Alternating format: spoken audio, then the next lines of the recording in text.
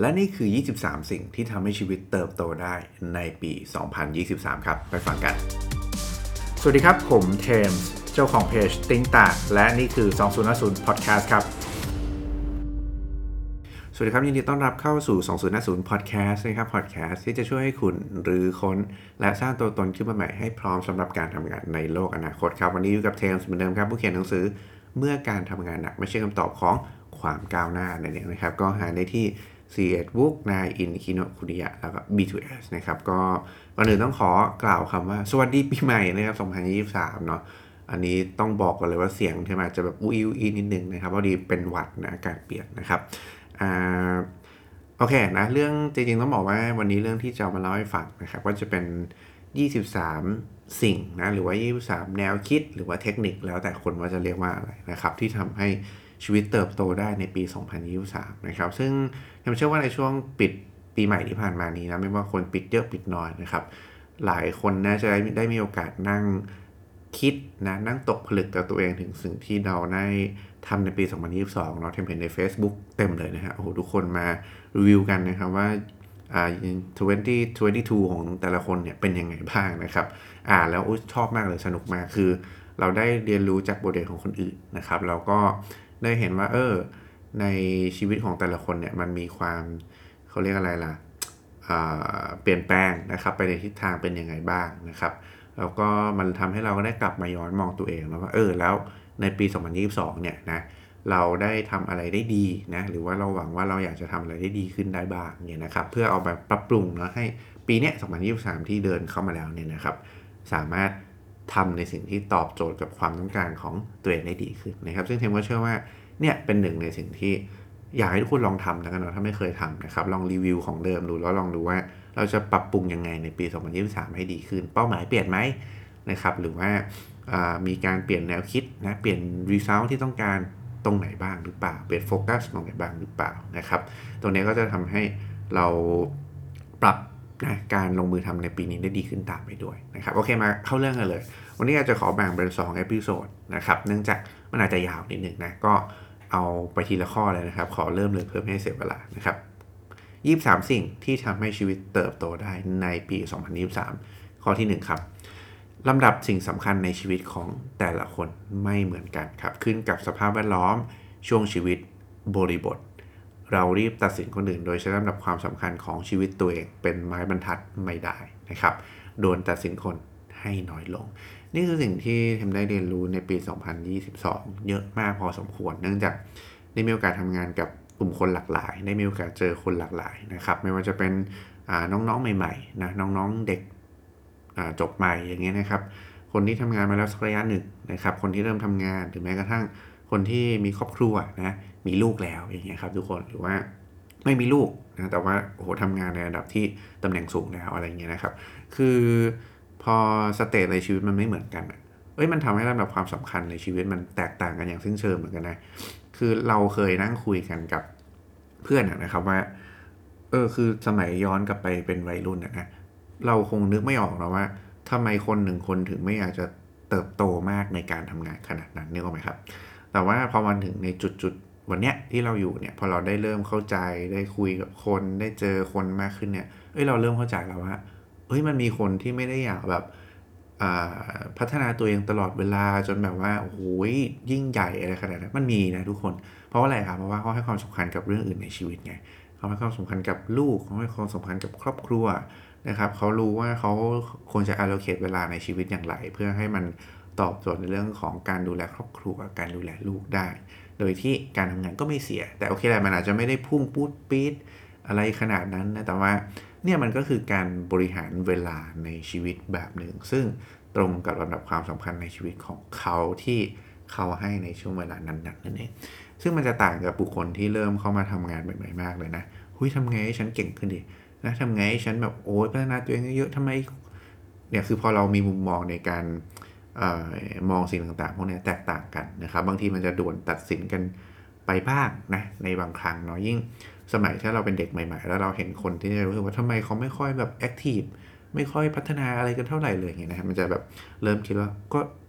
เราจะไม่เป็นคนแบบนี้ซึ่งจริงๆแล้วเนี่ยมันอาจจะไม่ใช่แบบนั้นเสมอไปมันขึ้นอยู่กับว่า คุณอยู่ในช่วงชีวิตไหนของชีวิตนะครับเรานึกไม่ออกหรอกว่าในอนาคตเราจะกลายเป็นคนแบบไหนบ้างนะครับถ้าเรายังไม่ได้อยู่ในจุดนั้นเนาะเพราะฉะนั้นเนี่ยอย่ารีบด่วนตัดสินคนอื่นนะครับตัดสินคนอื่นให้น้อยลงนะพยายามทำความเข้าใจกับชีวิตของเขาบริบทรอบตัวของเขาสภาพแวดล้อมช่วงชีวิตของเขาด้วยนะครับนี่คือข้อที่1นะครับให้ความสำคัญกับผู้คนรอบตัวมากขึ้นอย่าด่วนตัดสินคนนะครับถัดมาข้อ2ครับทำสิ่งที่ดีที่สุดแค่บางสิ่งที่พูดแบบนี้นะครับคือขยายความนิดนึงคือจริงๆเวลาเราบอกว่าอยากให้ทำดีที่สุดเนี่ยทุกคนบอกทำดีที่สุดเนี่ยนะครับจริงเป็นเรื่องที่ดีนะแต่ว่าการทำดีที่สุดในทุกเรื่องนะครับมิได้จะทำให้บางครั้งเราเสียพลังงานเยอะเกินความจำเป็นนะครับเสียพลังงานสมองเกินความจำเป็นนะครับสิ่งไหนที่ตั้งใจว่าจะทำให้ดีที่สุดคือมันควรจะเป็นสิ่งที่มันต้องการเขาเรียกอะไร effort แบบที่ต้องดีที่สุดตามด้วยเพื่อให้ผลลัพธ์มันออกมาแล้วมัน make sense กับความตั้งใจของเรานะครับเพราะฉะนั้นเนี่ยเวลาพูดถึงการทำดีที่สุดนะขอให้นึกไว้เสมอเลยว่าเราควรจะทำดีที่สุดในเรื่องที่เรารู้สึกว่ามันสำคัญนะครับซึ่งพอเราพูดถึงความสำคัญเนี่ยหมายความว่าอะไรหมายความว่าเราต้องเป็นสิ่งที่คิดมาแล้วครับว่าสิ่งเนี้ยสำคัญนะต้องเรียงลำดับมันแล้วนะครับเราต้องการทำดีที่สุดเท่านั้นเพื่อให้ผลลัพธ์มันออกมาดีนะครับถ้าคุณไม่เคยเรียงลำดับความสำคัญมาก่อนหมายความว่าเราจะตัดสินใจไม่ได้เลยว่าอะไรควรทำดีที่สุดแบบใส่สุดๆเลยนะครับหรือว่าอะไรควรจะผ่อนมันลงมาบ้างเนาะนี่คือข้อที่2ครับทำสิ่งที่ดีที่สุดแค่บางสิ่งนะครับคุณไม่ได้มีพลังงานเยอะขนาดนั้นหรอกที่จะทำทุกสิ่งที่ดีที่สุดได้นะครับเชื่อผมนี่คืออย่างที่2นะครับถัดมาครับข้อ3ครับต่อเนื่องกันเนาะพอพูดถึงสิ่งที่ทำดีที่สุดไปแล้วใช่ไหมในสิ่งสำคัญใช่ไหมครับมันจะมีคนที่บอกว่าถ้าฟังแล้วแบบคือหมายความว่าเราก็ทำแบบทั่วๆไปอย่างนี้เหรอนะคุณไม่พยายามทำงานให้ดีอย่างนี้หรอนะครับก็ไม่ใช่นะครับข้อ3เนี่ยผมจะบอกว่าสิ่งทั่วไปให้ทำให้ได้มาตรฐานนะคือสิ่งที่ไม่ทำให้ดีที่สุดนะคือทำแบบทั่วๆไปเนี่ยก็ไม่ใช่ว่าทำส่งๆนะครับจนคนอื่นต้องมีปัญหาต้องมาแบกรับผลงานของเราที่มันไม่ดีลูกค้ามีปัญหาใช่ไหมครับแต่ว่าความสำคัญในการที่คุณจะทำงานแต่ละอย่างให้ตามมาตรฐานของคุณเนี่ยทั่วๆไปเนี่ยนะเราต้องเข้าใจก่อนว่ามาตรฐานต่ำสุดนะขอย้ำคีย์เวิร์ดคำนี้นะครับมาตรฐานต่ำสุดที่เพียงพอกับความต้องการหรือว่า minimum requirement นะที่ทำให้งานนั้นสำเร็จลุล่วงครับมันคือยังไงมันคือแค่ไหนคือคุณต้องตีความสิ่งนี้ให้ได้นะครับว่าคุณตีความสิ่งนี้ได้คุณจะรู้แล้วแหละว่าระดับต่ำสุดที่คุณต้อง deliver แล้วยังสามารถทำให้ผลงานมันเดินหน้าต่อไปได้เนี่ยโดยที่ไม่ก่อให้เกิดปัญหาคนอื่นมันคือเท่าไหร่นะครับเนี่ยคือสิ่งทั่วไปที่ทำให้ได้มาตรฐานตาม minimum requirement นะครับซึ่งเราต้องหาสิ่งนี้ให้ได้เนาะนี่ข้อ3ครับถัดมาครับข้อ4อย่าดึงงานมาเติมไวจนเกินไปนะครับคือข้อนี้ชวนคุยถึงเวลาว่างทุกคนเวลาว่างเนี่ยในการทำงานหรือในการใช้ชีวิตเนี่ยนะครับมันเป็นสิ่งที่จำเป็นมากเลยนะสำหรับการเคลียร์สมองนะถ้าคุณทำงานเสร็จไวกว่ากำหนดนะครับถ้าเป็นไปได้อย่าเพิ่งรีบดึงงานใหม่เข้ามานะครับถ้ามันไม่ได้จำเป็นไม่ได้ด่วนขนาดนั้นเนาะคือเราอุตส่าห์นะวางแผนงานแล้วก็ทำงานแบบ efficient มากเลยนะ productive จนงานมันเสร็จไวแล้วนะกว่าแผนที่ตั้งไว้ทั้งทีเนี่ยนะครับคุณปล่อยให้ความว่างเนี่ยปล่อยให้ความ productive ของคุณเนี่ยได้ทำหน้าที่ของมันบ้างก็คือไหนๆคุณได้เวลาไปแล้วคุณก็ปล่อยให้มันว่างไปบ้างนะครับไม่ต้องรีบดึงมันเข้ามาหรอกคือฟังก์ชันของเวลาว่างเนี่ยมันทำให้มันเหมือนคุณได้หายใจคุณได้แบบดำน้ำแล้วคุณลุกขึ้นผุดขึ้นมาหายใจสักเฮือกหนึ่งเพื่อดึงเอาออกซิเจนเข้าไปในปอดอีกแล้วลงไปดำลุยต่อได้อีกรอบหนึ่งครับนี่ครับนี่คือฟังก์ชันของการจัดการเวลาว่างของตัวเองให้เป็นนะครับเพราะฉะนั้นในการทำงานแต่ละวันเนาะถ้ายังมีเวลาพอเหลือว่างอยู่ก็ปล่อยมันไว้ว่างก็ได้นะครับไม่ต้องทำอะไรที่มันอัดแน่นเต็มที่ขนาดนั้นเสมอไปนะครับนี่คือข้อที่4นะครับ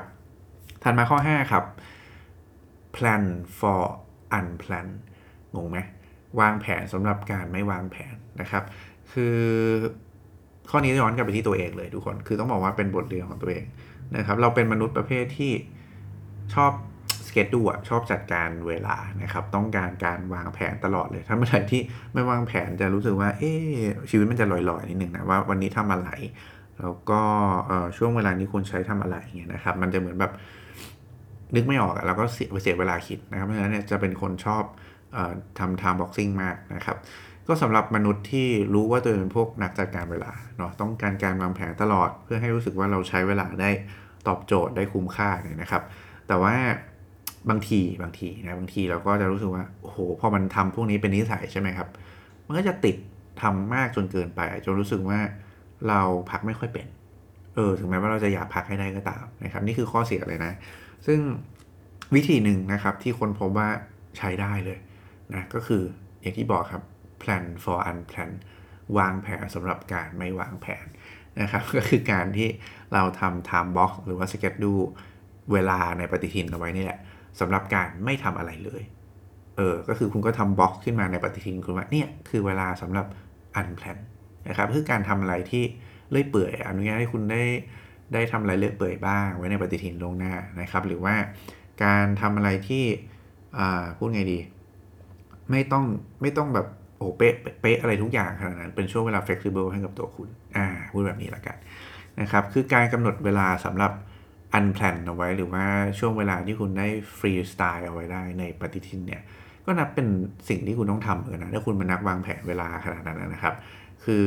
เราชินกับการวางแผนงานถูกป่ะเพราะฉะนั้นเนี่ยไอการไม่ทำงานเนี่ยคือขอให้คุณคิดเสมอว่ามันเป็นงานอย่างหนึ่งเหมือนกันนะที่คุณต้องทำไม่ได้นะครับงงไหมการไม่ทำงานก็นับเป็นงานอย่างหนึ่งที่คุณต้องทำให้ได้นะครับถ้าคุณทำไม่ได้เนี่ยผมว่าเราจะมีปัญหาในการจัดการเรื่องของ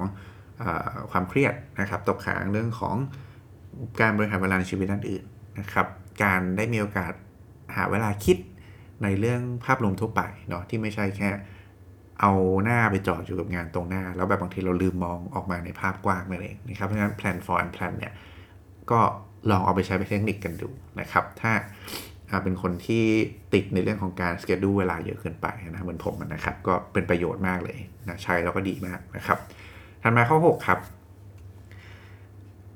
เวลาพูดถึงความก้าวหน้าในชีวิตเนี่ยนะครับคือมันไม่ต้องเป็นสิ่งที่ดีที่สุดตลอดเวลานะครับไม่ต้องชนะตลอดเวลาไม่ต้องได้ตามแผนที่วางไว้ 100% 110% อะไรเงี้ยมันเฟลได้มันล้มได้มันผิดได้มันเลิกบ้างก็ได้บางทีมันขี้เกียจบ้างก็ได้นะครับสิ่งสำคัญคือเวลาพูดถึงความก้าวหน้าในชีวิตนะครับขอแค่ให้รู้ว่าเราได้ทำอะไรสักอย่างนึงเพื่อให้เราได้เดินไปเรื่อยๆโดยไม่หยุดนิ่งอยู่กับที่นะครับแค่นี้ก็นับเป็นการเติบโตเป็นการก้าวหน้าในชีวิตเล็กๆในทุกๆวันแล้วทุกคนในทุกๆควอเตอร์นะคือมันไม่ต้อง achieve แบบ 100% 120% ก็ได้นะครับแต่ว่าขอให้มั่นใจว่าเราได้ทำอะไรบางอย่างเพื่อพาตัวเองเดินไปข้างหน้านะครับในทุกๆควอเตอร์เสมอนะก็กลับมารีวิวกันละกันเนาะนี่คือข้อที่6นะครับถัดมาข้อที่7ครับสำคัญมากนี่เป็นสิ่งที่เรียนรู้ในปีที่แล้วเหมือนกันคือต้องรู้จักผ่อนหนักผ่อนเบาคำว่ารู้จักผ่อนหนักผ่อนเบาในหมายถึงว่าคือคุณต้องรู้ว่าเมื่อไหร่ควรจะใส่สุดช่วงเวลานี้คุณควรจะใส่ในเรื่องไหนให้เต็มที่ช่วงเวลาไหนคุณควรจะต้องพักให้สุดพักให้เต็มที่นะครับต้องรู้จักผ่อนหนักผ่อนเบาในแต่ละช่วงเวลาให้เป็นนะคือสมัยย้อนกลับไปตอนที่เริ่มทำงานใหม่ๆผมเป็นมนุษย์ที่อันนี้เป็น lesson learn จากตัวเองก็คือรู้สึกว่าตัวเองเป็นมนุษย์ที่เอาจริงก็คงเรียกว่าบ้างานในระดับหนึ่งนะครับทีนี้แนวคิดของผมคือว่าในช่วงทุกๆครั้งที่มันมีแบบการหยุดยาวทุกคนสงกรานต์นะครับหรือว่าปีใหม่เนี่ยสิ่งที่ผมคิดเสมอเลยคือผมจะอ่านหนังสือให้ได้กี่เล่มนะครับผมจะจบแล้วผมจะมีอะไรใหม่ๆไปใช้ในการทำงานเพื่อทำให้ผมมาเติบโตแล้วแบบก้าวหน้าคนอื่นได้บ้างนี่มันเป็นแล้วมันสุดโต่งเนาะคือกลายเป็นว่าเรามองว่าช่วงเวลาที่คนอื่นเขาพักกันนะคือช่วงเวลาที่จะทำให้เราสปีดอัพในการพัฒนาตัวเองแล้วก็เรียนรู้ได้ซึ่งจะทำให้เราชนะคนอื่นนะครับซึ่งเป็นแนวคิดที่โอ้โหนะคือตอนนั้นมันคงเป็นวัยรุ่นไฟแรงมากนะครับแต่ว่าพอกลับมามองในย้อนกลับไปเนาะคือตอนนั้นก็คงโอเคแหละเป็นสิ่งที่ดีใช่ไหมครับแต่พอเรามาสู่ในจุดที่การทำงานมันอยู่ในทุกช่วงชีวิตของเราแล้วก็เรามีด้านอื่นในชีวิตที่ต้อง manage ด้วยเนี่ยนะครับขอให้ลองคิดดูดีๆนะว่าคุณจะผ่อนหนักผ่อนเบาอย่างไรบ้างช่วงไหนคุณควรจะให้กับด้านอื่นในชีวิตบ้างช่วงไหนคุณควรจะให้กับการทำงานให้เต็มที่นะครับเรื่องพวกนี้ เทมก็บอกไม่ได้แล้วนะเพราะว่ามันขึ้นอยู่กับบริบทของแต่ละคนนะครับช่วงชีวิตของแต่ละคนเลยย้อนกลับไปที่เรื่องแรกที่คุยกันนะครับมันไม่เหมือนกันเพราะฉะนั้นเนี่ยครูต้องรู้จังหวะของตัวเองให้ดีนะครับผ่อนหนักผ่อนเบาให้เป็นเนาะที่ต้องทำแบบนี้เพื่ออะไรครับเพื่อให้เราสามารถยืนระยะในการสร้างการเติบโตให้ชีวิตได้เราไม่อยากให้ทุกคนเป็นคนที่ทำงานจนไม่ดูแลรักษาสุขภาพตัวเองแล้วทำให้แทนที่เราจะสามารถสร้างการเติบโตที่ดีได้แบบสม่ำเสมอในระยะยาวครับมันกลายเป็นว่าเราเติบโตในระยะสั้นแล้วก็ไม่ไปไหนเพราะว่าเราพลังหมดเราเหนื่อยเกินไปเราท้อแท้เราเจอกับเราหมดไฟเราอะไรเงี้ยนะคือทำว่าพวกนี้มันเกิดจากการ manage พลังงานนะครับ manage ความรู้จักผ่อนหนักผ่อนเบาในชีวิตนี่แหละนะนี่คือข้อที่7นะครับถัดมาข้อ8นะครับความก้าวหน้ามาจาก output นะข้อนี้สำคัญความก้าวหน้ามาจาก output นะครับที่พูดแบบนี้ต้องย้อนกลับไปคือเทมเชื่อว่าเราใครหลายคนมักเข้าใจว่าการหาความรู้ใหม่ให้ตัวเองเนี่ยการไปเรียนคลาสออนไลน์นะไปเทคคอร์ส whatever นะครับมีความหมายว่าเราก้าวหน้าในชีวิตนะแต่จริงๆแล้วมันไม่ใช่สิ่งเดียวกันเลยทุกคนการหาความรู้ใหม่ให้ตัวเองกับความก้าวหน้าในชีวิตเนี่ยเป็นคนละเรื่องกันนะครับชีวิตที่เติบโตนะคุณเก่งขึ้นคุณพัฒนาตัวเองได้มากขึ้นเนี่ยมันไม่ได้มาจากการที่คุณมีอินพุตเหล่านั้นนะแต่ว่าสิ่งสำคัญคือพอคุณได้เปลี่ยนอินพุตเหล่านั้นนะครับออกมาเป็นเอาท์พุตออกมาเป็นการลงมือทำออกมาเป็นการออกมาบอกเล่าออกมาเป็นสิ่งที่ทำให้คุณได้เอามาใช้ด้วยหรือเปล่าเอาท์พุตสำคัญกว่าอินพุตมากเลยมันจะมีหลายครั้งคือเรามักชอบติดกับดักของการหาอินพุตเรารู้สึกว่าเราเก่งไม่มากพอนะครับเรารู้สึกว่าใครหลายคนคิดแบบนี้เราเก่งไม่มากพอเราต้องอ่านคือเยอะๆเราต้องเรียนคลาสออนไลน์เยอะๆนะครับแต่สิ่งนั้นอยู่ในตัวเราถ้าเราไม่เคยออกมาใช้มันจะมีประโยชน์อะไรครับนะคือเทมขอให้กำลังใจทุกคนไว้ก่อนเลยว่าเทมเชื่อว่าตอนนี้ทุกคนมีอินพุตมากพอในระดับหนึ่งครับที่ให้ไปลงมือทำได้และมีเหลือเยอะมากพอด้วยซ้ำที่ยังไม่ได้หยิบออกมาลงมือทำมาลองใช้เพราะฉะนั้นนะครับปีนี้เนาะอยากให้เป็นปีที่นอกจากคุณพยายามที่จะหาอินพุตใหม่ๆให้ตัวเองแล้วเนี่ยขอให้เน้นไปที่การเปลี่ยนอินพุตมาเป็นเอาท์พุตให้ได้มากขึ้นให้ได้นะครับลองหาวิธีการดูว่าทำยังไงให้เราลองเอาสิ่งที่เรามีอยู่ในตัวเนี่ยนะมาทดลองใช้นะมาปรับมาลองอะไรสักอย่างหนึ่งเนี่ยให้มันเกิดผลลัพธ์เกิดฟีดแบ็กขึ้นมากับตัวเองได้นะครับเนี่ยนี่คือความก้าวหน้านะครับ learning is the progress นะครับการที่คุณได้เรียนรู้อะไรใหม่ๆก็คือการที่คุณมี progress ให้กับชีวิตเนาะซึ่งการเรียนรู้ใหม่ๆเนี่ยนะไม่ได้เกิดจาก input นะครับแต่เป็นการสร้างมันออกมาเป็น output นั่นเองเนาะนี่คือข้อที่8ครับถัดมาข้อ9ครับทุกคนวันนี้อาจจะจบที่10ข้อนะครับข้อ9คือเราแยกชีวิตกับงานขาดกันไม่ได้ครับคือมันจะมีคนที่ชอบบอกว่าคุณต้องแยกสินะคุณต้องแยกเรื่องงานกับชีวิตออกจากกันสิคุณต้องเป็น professional สินะครับนั่นไม่ผิดแต่ว่าไม่ถูกทั้งหมดคือผมเชื่อว่างานกับชีวิตคุณแยกกันไม่ได้หรอกยิ่งคุณอยู่ในช่วงที่บางคนแบบ hybrid working นะครับบางคน work from home เป็น base ไปแล้วด้วยอย่างเงี้ยนะครับก็ต้องบอกว่าผลลัพธ์ของชีวิตคุณมันเกี่ยวข้องกันเสมอเนาะมันส่งผลต่อการเสมอนะครับลองคิดตามเถอะนะคือถ้าเราเป็นคนที่พูดไงดีเรามีปัญหาที่บ้านเลยเราบริหารจัดการเรื่องที่บ้านไม่ดีเรื่องอื่นไม่ดีสุขภาพเราแย่นะครับแล้วเราจะทำงานที่ดีได้ยังไงเราจะมีพลังงานไปทำสิ่งดีๆได้ยังไงในเมื่อสิ่งตั้งต้นที่เรามีมันเป็นสิ่งที่มีพลังด้านลบอยู่ในตัวเองแล้วงานจะออกมาดีได้ยังไงครับในสิ่งที่คุณมีพลังลบอยู่ในตัวเองถูกไหมครับเช่นเดียวกันถ้าคุณทำงานออกมาโอ้โหคุณมีปัญหากับที่ทำงานมากเลยคุณแบบว่าโอ้ยมีที่ทำงานท็อกซิกนะสมมติอันนี้สุดโต่งนะครับที่ทำงานท็อกซิกเนี่ยนะครับแล้วคุณจะมีความสุขกลับมาคุยกับครอบครัวนั่งกินข้าวแฮปปี้อย่างเงี้ยนะฮะนั่งแบบโอ้ยเฮฮาดูแลลูกได้ยังไงได้อย่างมีความสุขได้ยังไงถูกไหมครับเพราะฉะนั้นเนี่ยคือเวลาชีวิตของคนมันเป็นสิ่งที่มันต่อเนื่องกันเนาะเราทำงานแล้วเราก็มาใช้ชีวิตด้านอื่นเราใช้ชีวิตอื่นแล้วกลับไปทำงานทุกอย่างมันเป็นช่วงเวลาที่มันคอนเนคกัน นะเพราะฉะนั้นเลี่ยงไม่ได้ครับผลลัพธ์ของมันจะเกี่ยวข้องกันเสมอมันจะส่งผลต่อกันเสมอนะครับเพราะฉะนั้นสิ่งที่เทมต้องการจะบอกคือว่าถ้ากลับมาที่การทำงานแล้วก็นะคอนเทนต์เพราะว่าเทมเชื่อว่าทุกคนน่าจะโฟกัสกับการทำงานเป็นหลักถ้าคุณอยากได้งานที่ดีนะครับแล้วเราเข้าใจแล้วแหละว่างานกับชีวิตมันแยกกันไม่ได้หรอกเพราะฉะนั้นนะครับคนเราถึงต้องเป็นห่วงเป็นใยกันเรื่องชีวิตด้วยคนเราถึงต้องแคร์กันถึงเรื่องความรู้สึกของคนอื่นทั้งในด้านชีวิตของเขาในการใช้ชีวิตของเขา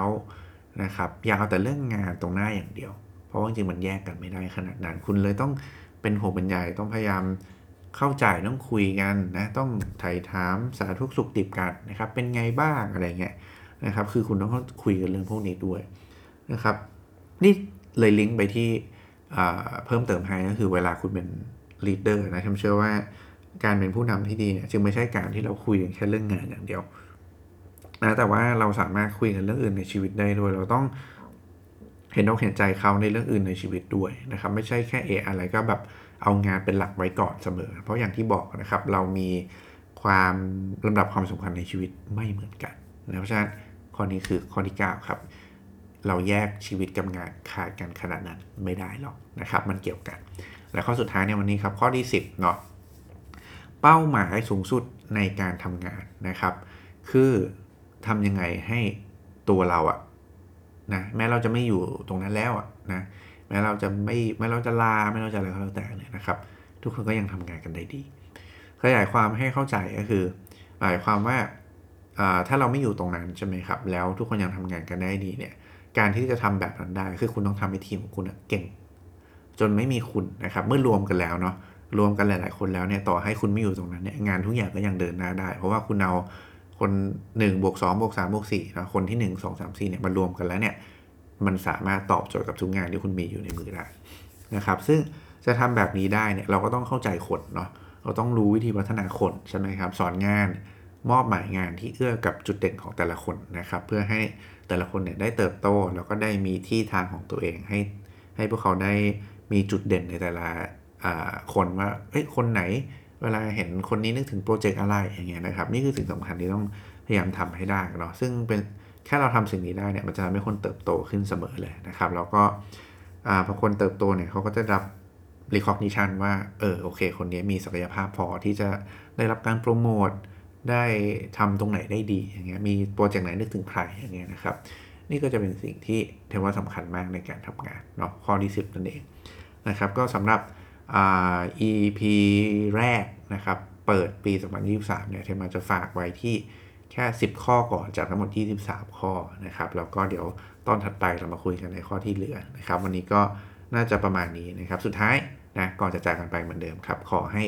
ความสุขในการทำงานและความสำเร็จในแบบที่ต้องการเป็นของพวกคุณทุกคนครับขอบคุณและสวัสดีครับ